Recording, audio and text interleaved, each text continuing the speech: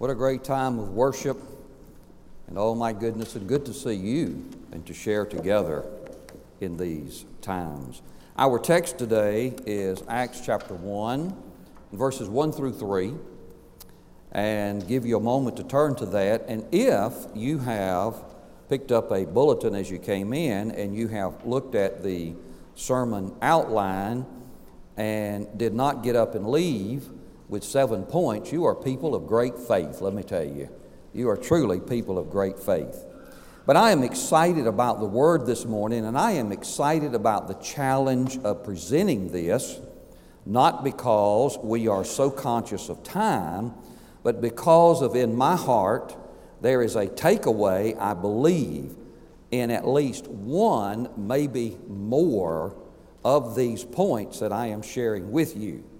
When I read the passage here in a moment, it tells us very plainly that these are events, I have gleaned them from Scripture, of the 40 days between the resurrection of Jesus, His ascension to heaven, and then 10 days later, the pouring out of the Holy Spirit, Pentecost. And so, years ago, I saw a sermon entitled After Easter, written by a minister of another century, even before the last one, and talking about the things that came after Easter, such as the New Testament church, the Great Commission, Pentecost, Christians worshiping on Sunday in celebration of the resurrection. Well, I've done a personal journey through the Scriptures of the 40 days between the resurrection and the ascension, and how that Jesus ministered to His followers and prepared them for the day of His ascension. And He ministers to us today in those areas. So I'm excited, and I pray that over the next few moments that this will speak to your hearts. Let me pray again. Lord Jesus, I pray that we journey in these few moments with you for those 40 days and see how you touched lives and how you reassured and how you forgave and how you restored and how you blessed those who had placed their faith in you and prepared them for the day of your ascension and the mission, the assignment, and the power that you had left for them.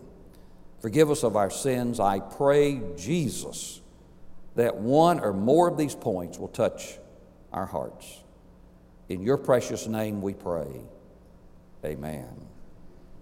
I read the passage of Scripture, the opening verses of the book of Acts, and we know that Luke, who authored the Gospel of Luke, also has authored the book of Acts. And he is writing this to a friend, and so he says, "The former account I made, O Theophilus, of all that Jesus began to do and teach," that's the Gospel of Luke, "until the day in which he was taken up, after he, through the Holy Spirit, had given commandments to the apostles whom he had chosen, to whom he also presented himself alive." And this next phrase is so powerful. We just celebrated the resurrection of Jesus Christ, and we continue to do so. "To whom he also presented himself alive after his suffering by many infallible proofs, being seen by them during 40 days, and speaking of the things pertaining to the kingdom of God." I want to begin each of these encounters with a question, and that question may be what touches your heart and causes you to think for a moment. And will be very brief with each point, 3 to 4 minutes a point, and if you can do the math, that's 90-minute sermon. So this 9 o'clock service, I'm telling you now, y'all got to wake up, amen? Y'all got to wake up. But I just want all of this, it's just so powerful. And I would say the first question that I would ask, and it just seems so in your face right out of the box, and that is, are you or have you ever been disappointed in God? That was one of the first encounters that we can understand in the passage of time that Jesus had, and that is where he connected the dots, or he helped them deal with their disappointment. The Gospel of Luke chapter 24, that's the road to Emmaus. And the Bible tells us that this happened the afternoon after he was resurrected that morning. And people are beginning to leave Jerusalem and go back home after the Passover, after all of those tragic, traumatic, and unbelievable events of the weekend, the crucifixion, the death, the burial, and now word of this resurrection of Jesus. And it tells us there, and I simply paraphrase, I will not go to all of these passages, that there were two disciples going back home from Jerusalem to Emmaus. And they were discussing all of the events of the past couple of days, and by that miracle of the power of God, Jesus joins them on the road to Emmaus. He joins them, and he asks them, "What are you talking about?" After he had heard them for a few minutes, and they asked him, "Don't you love these questions? Don't you love the Word of God?" When they asked him, "Are you the only man that doesn't know what happened this weekend?" Glory to God. He is the only man that knew what happened. Amen? They said, "Are you the only one that doesn't know what happened this weekend?" And they began to tell him, and the key phrase here is, "We had hoped he was the Messiah." And they were disappointed. They were disappointed, and Jesus helped them deal with their disappointment. James Dobson, in a book entitled "When God Doesn't Make Sense," I know that he is saying this out of life experience, not some kind of scientific research, that at some point or the other, maybe 99% of Christians hit what they call the betrayal barrier, and that is an experience in life where we may not feel like God has let us down, or that He has betrayed us, or He has disappointed us, but maybe we are wondering, where in the world is God in this situation? Where is He? And we know that by the end of the afternoon, as they reach Emmaus, and I'm trying to calculate how long this conversation took place. We don't know where he joined them in the journey, but it's 7 miles from Jerusalem to Emmaus, and they're just walking and talking. And we know that it was dinner time when they reached Emmaus, because Jesus sat down with them, was going to have dinner with them. And we know that as he prayed and broke the bread, he disappeared. Their eyes were open, and they said, "Did not our hearts burn within us as he talked to us?" When we are disappointed, let's follow the scriptural passage that happened on the road to Emmaus, and that is, number one, tell it to Jesus. Tell it to Jesus.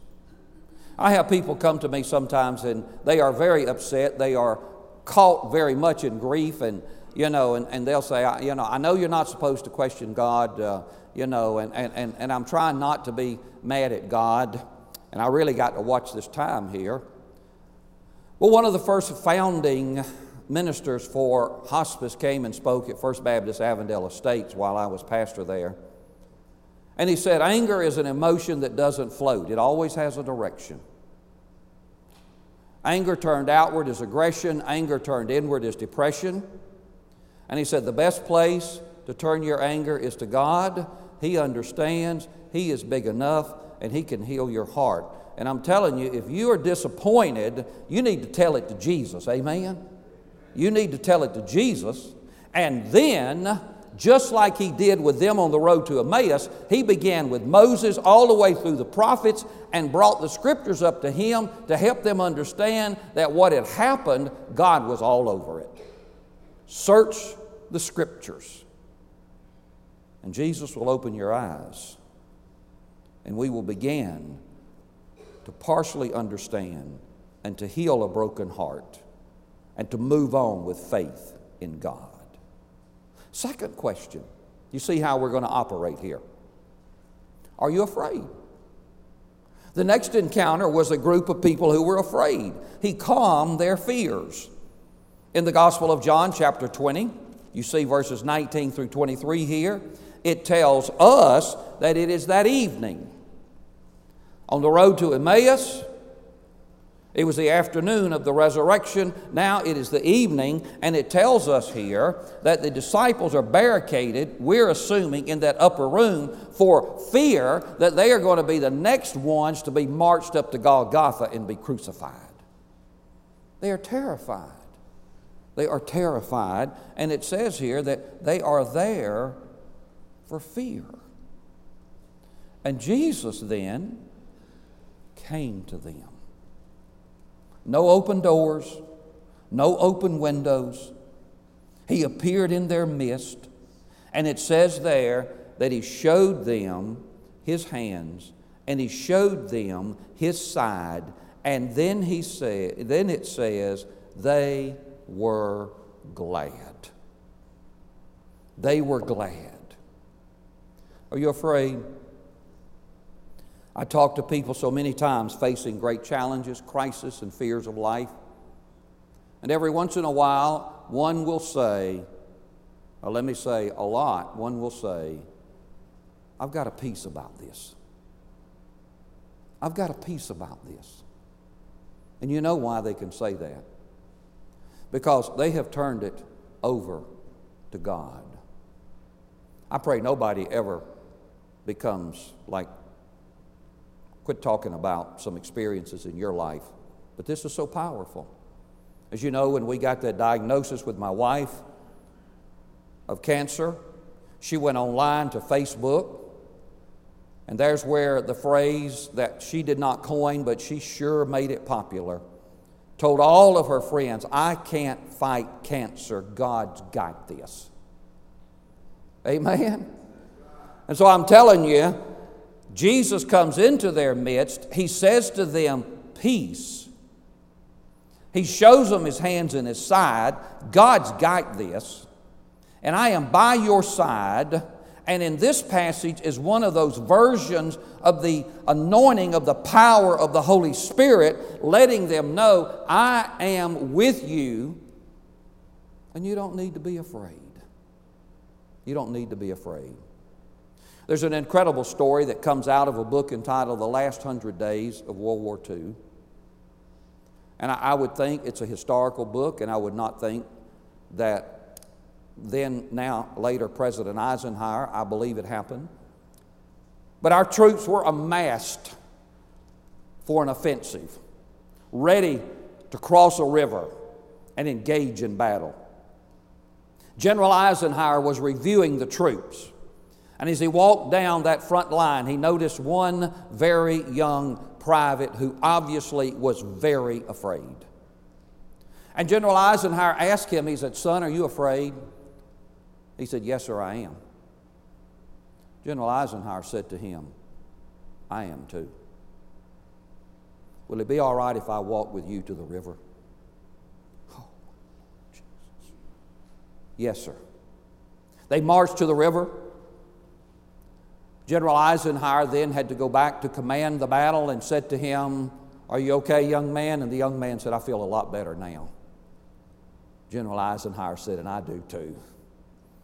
I want to tell you, friend, are you afraid? God's got this. He's by your side. The power of the Holy Spirit. And He will walk you through it and say peace. That third encounter. Are you or have you suffered a crisis of faith? He helped Thomas believe. Thomas was not there in that first appearance in that upper room. It is amazing the speculation of, why wasn't Thomas there? Well, I'm going to give you my opinion, and if you read some commentaries, you'll get a bunch of others. But based upon the depth of the Apostle Thomas's crisis of faith and denial, it wouldn't surprise me if he was hiding in a remote location and thinking that this thing about y'all get together in the upper room is a setup so they can arrest them all in one place. He's not there. But it was an open windows devotion this week entitled Second Chance. The Apostle Thomas got a second chance to see the risen Lord. 8 days later, it says, they were together in that room. Thomas was there. Jesus appeared, and Thomas had plainly said, I'm not going to believe that He was here until I see His hands, the print of the nails. I put my finger in the print. I put my hand in His side. I will not believe. And 8 days later, Jesus appears. Says, Thomas, see my hands. Touch my hands. Thomas, see my side. And touch my side. And Thomas then said, my Lord and my God. Have you ever had a crisis of faith? Or are you in one right now, having trouble believing something? What do? Here's what we do. We pray like a distraught father did in the Gospel of Mark chapter 9, who brings his son who is seized by a demon of muteness that is a violent demon, and asks Jesus to heal his son. And Jesus asked him, "Do you believe?" And the man said, "Yes, I believe." And do you know what he asked Jesus next? "Help my unbelief." We're only human. We have crisis of faith. There's things that we may have difficulty seizing. And just like if we are disappointed in God, we need to say, "God, I don't understand this. Help me." And that is, when we're having trouble believe something, say, "God, help my unbelief. Give me faith." The man's son was miraculously healed. The little heading in my scripture over this Thomas encounter says, "Seeing is believing." You say, "Well, I won't believe unless I can see." Some years ago, and I'm sure it's prevalent now, there was a real movement across the country to try to convince us that there was no such thing as a devil. It was a fable. It had been made up to scare us and all of that. John Bassanio, a powerful evangelist, pastor then of First Baptist Houston, made this statement. He says, "I know that there's a devil because I have seen his tracks." We are seeing the tracks of evil today, so we know there's a devil. But I want to do the flip side, and that is, I know that there is a God and a Jesus Christ because I have seen his tracks. Amen? Down through, my goodness. Everything good in this world is because Jesus passed this way, friends. And I believe in Jesus Christ. So seeing is believing, but listen, touching is real. And I don't want to get so far out there because I can't even put it into words, but I believe that in the Spirit, just like Thomas did in the flesh, we can touch Jesus. But let me tell you what is so more important, friend, is that he will touch you. He touched me. He touched me. And oh, the joy that filled my soul. He touched me and made me whole. You have trouble believing? Pray for faith. Jesus will touch you. We move along. Do you feel like a failure? Notice I said feel like a failure, not you're a failure. He restored Peter. That's in this same chapter, chapter 21. We would say that Peter had failed miserably. At least I'll guarantee that's the way Peter felt. Unbelievable, the scene of Jesus standing there, brutalized. And Peter is in a courtyard, and they make eye contact, and Peter actually, in his day, has been cursing that he didn't know this man, Jesus. And then the rooster crows. And in the movies, we see Peter running away, leaning against a wall in a dark corner somewhere and weeping uncontrollably. I believe in phrases, I believe it's in grace, that we should say that I failed, not that I'm a failure. We should be reminded that failures are not final. And John Maxwell's book, which writes so many wonderful self-personal development entitled Failing Forward, that when we fail, friend, let's let it propel us forward in our life. And we see the prophecy of what's going to happen to Peter in the Gospel of Luke chapter 22. Jesus says to Peter, Satan has desired to have you and to sift you like wheat. I mean, to shape the very core of your being. But I have prayed for you. And you know what Jesus then said? But when you return to me, Peter, it ain't going to be nice, but you're coming back. And when you do, strengthen your brethren. Teach them from your failures. Encourage them for what has happened to you. I think about the story so often of a young executive who made a mistake. He forgot to file certain corporate legal papers on time, and the company was denied certain benefits, and they could have benefited about $10,000 in profit, and it didn't happen. And so the CEO called the young man in, and the CEO asked the young man, says, "What do you think I ought to do about this?" And the young man said, "Well, I think you're probably going to fire me." And the young man and the CEO said, "Fire you? I just spent $10,000 training you." Did you hear that? I just spent $10,000 training you. I wonder, what if Jesus had have said to Peter on that fateful day, which is such a precious scene, breakfast by the sea. "Now, Peter, what do you think I ought to do to you?" And Peter probably would have said, "Well, I think you probably ought to deny me and send me away." And Jesus would say, "What? I just died for you. Now you're going to live for me." I just died for you. You're going to live for me. And Peter eventually died for Jesus Christ. And Jesus, we say, "I failed you, Lord." And if Jesus said, "What do you think that I ought to do about it?" Don't tell him, "Lord, if you would just leave me over the shadows, nobody remember me, nobody know me." And Jesus says, "No, you're coming out and you're going to make a difference in the world for me." He restored him. Number 5.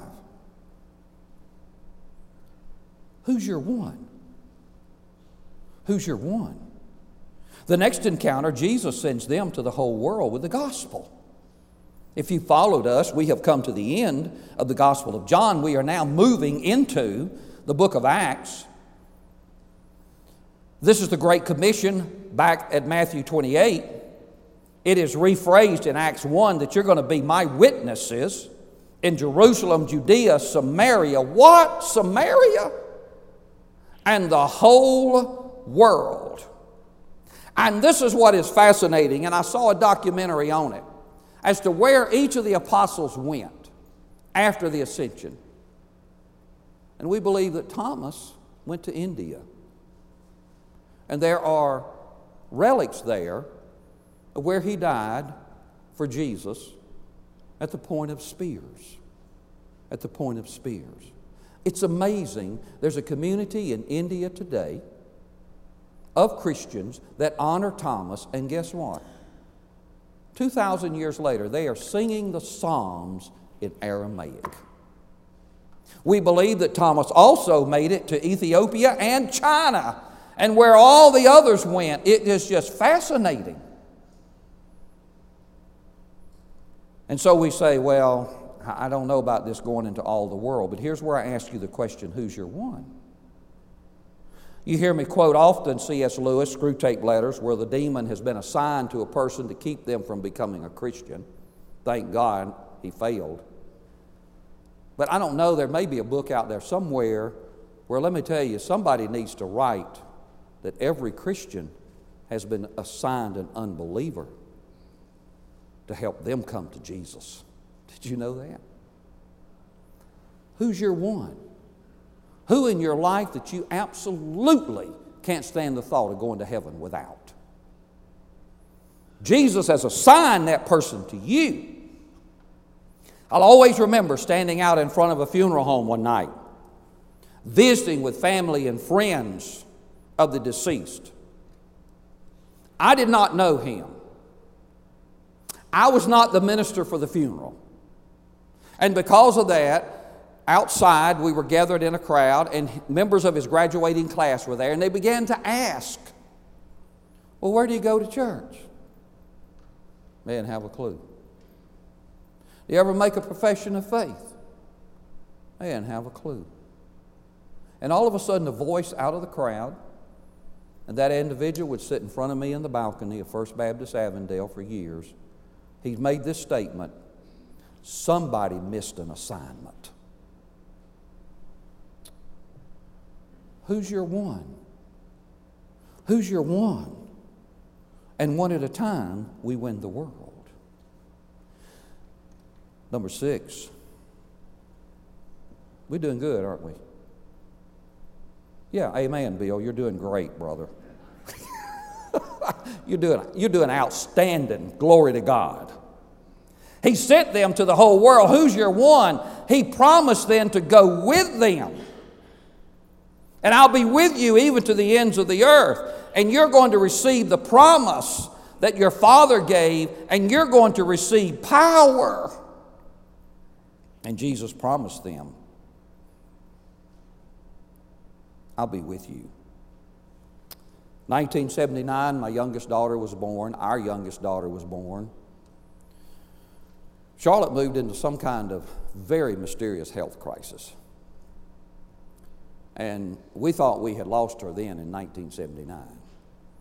And they rushed us to Shands in Gainesville, and it was a very, very, very, very weird, very rare disease, leptospirosis. And the only hope was that her body would fight it off. And thank God, her body did. On the way, they had her in an ambulance and were taking her. I ran by the house, secured the girls, got family there, grabbed all the mail, and headed down. And that night, as we settled in, I began to open the mail, and I've always been members of book clubs and just let the books roll in, but my wife don't have to know that, okay? Is that all right? She don't have to know that.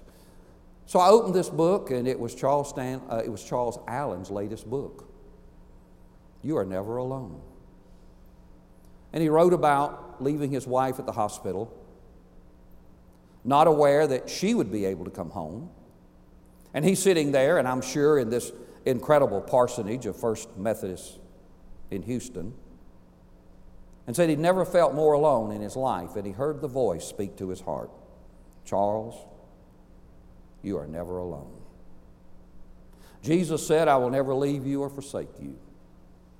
I am with you even unto the ends of the earth. And the last, he went back to heaven, but he's coming back.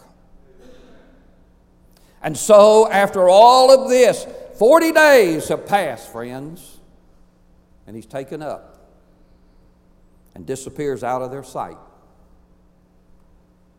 And not only do I believe that those poor disciples were Southern Baptists, but I believe they were rednecks. And they're standing there looking like, wow, did y'all see that? And then an angel says, what's wrong with you guys? Get out of here and get busy. Because the way you saw him go, he's coming back. So here's our question. Are you ready? Are you ready? Praise the Lord. I pray at least one of these speaks to your heart, and that you will respond in this invitation.